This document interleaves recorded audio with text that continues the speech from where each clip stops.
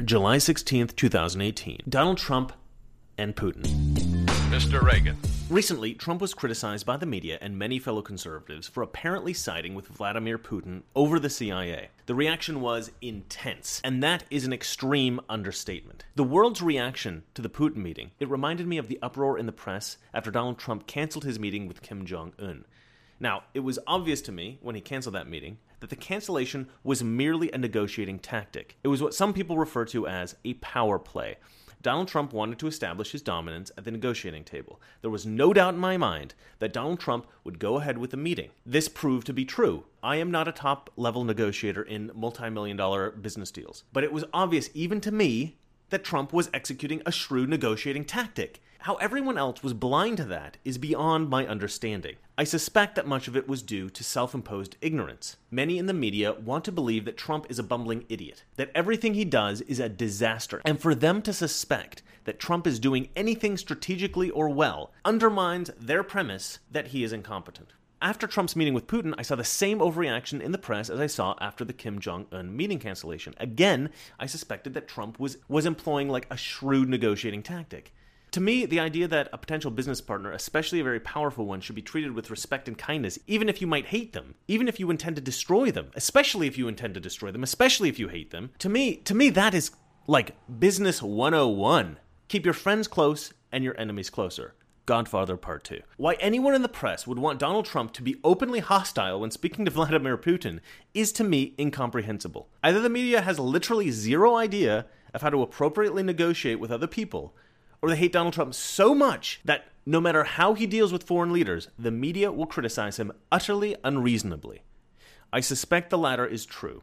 Trump is smart, despite what his detractors insist. He knows that it is crucial to maintain a good relationship with other world leaders. Donald Trump is being very careful with Vladimir Putin. He's putting on a broad smile. He's all yeses, and I suspect that this is partly because he is currently trying to assess what leverage he has to use with Vladimir Putin. In order to confirm my suspicions about what Donald Trump was doing with Vladimir Putin, and to gain further insight into what maybe his strategies are, I bought a copy of Donald Trump's autobiography, The Art of the Deal. I have just completed reading it. One thing I got from reading the book was a validation of my perception that Donald Trump's cancellation of the North Korea conference was a negotiating tactic. He mentions in the book, in a few places, that one should always be willing to walk away from the negotiating table, that one should never seem too desperate to make a deal. To me, this perfectly aligned with his actions during the planning of the North Korea conference. So, what did I learn about Trump's meeting with Putin? Donald Trump is a funny guy. He hasn't seemed to change much over the years.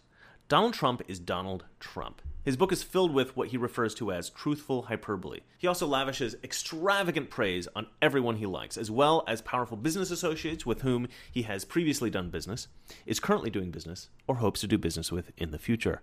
My point is that Donald Trump, being 100% positive with Vladimir Putin, is totally in line with his typical negotiating tactics, which he has employed successfully since the 1970s. Furthermore, keeping a friendly and positive relationship forces Vladimir Putin to be careful about what he does, because any slight indiscretion is then not only an affront to the US, but also an apparent betrayal of an otherwise friendly relationship. It may not be a hugely motivating factor for Vladimir Putin, but you never know. It might influence him more than you think. In any case, every little tactic helps.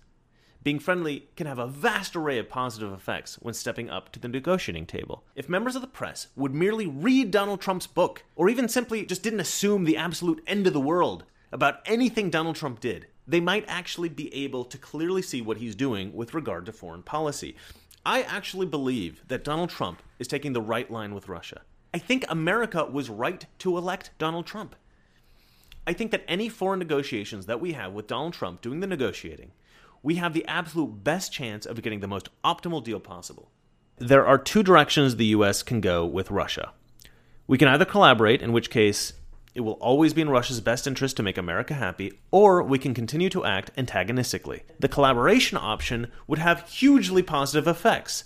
If we can somehow influence them to improve their country, stop annoying everybody, the entire world would benefit. Good night. General Secretary Gorbachev, if you seek peace, if you seek prosperity for the Soviet Union and Eastern Europe, if you seek liberalization, come here to this gate. Mr. Gorbachev, tear down this wall.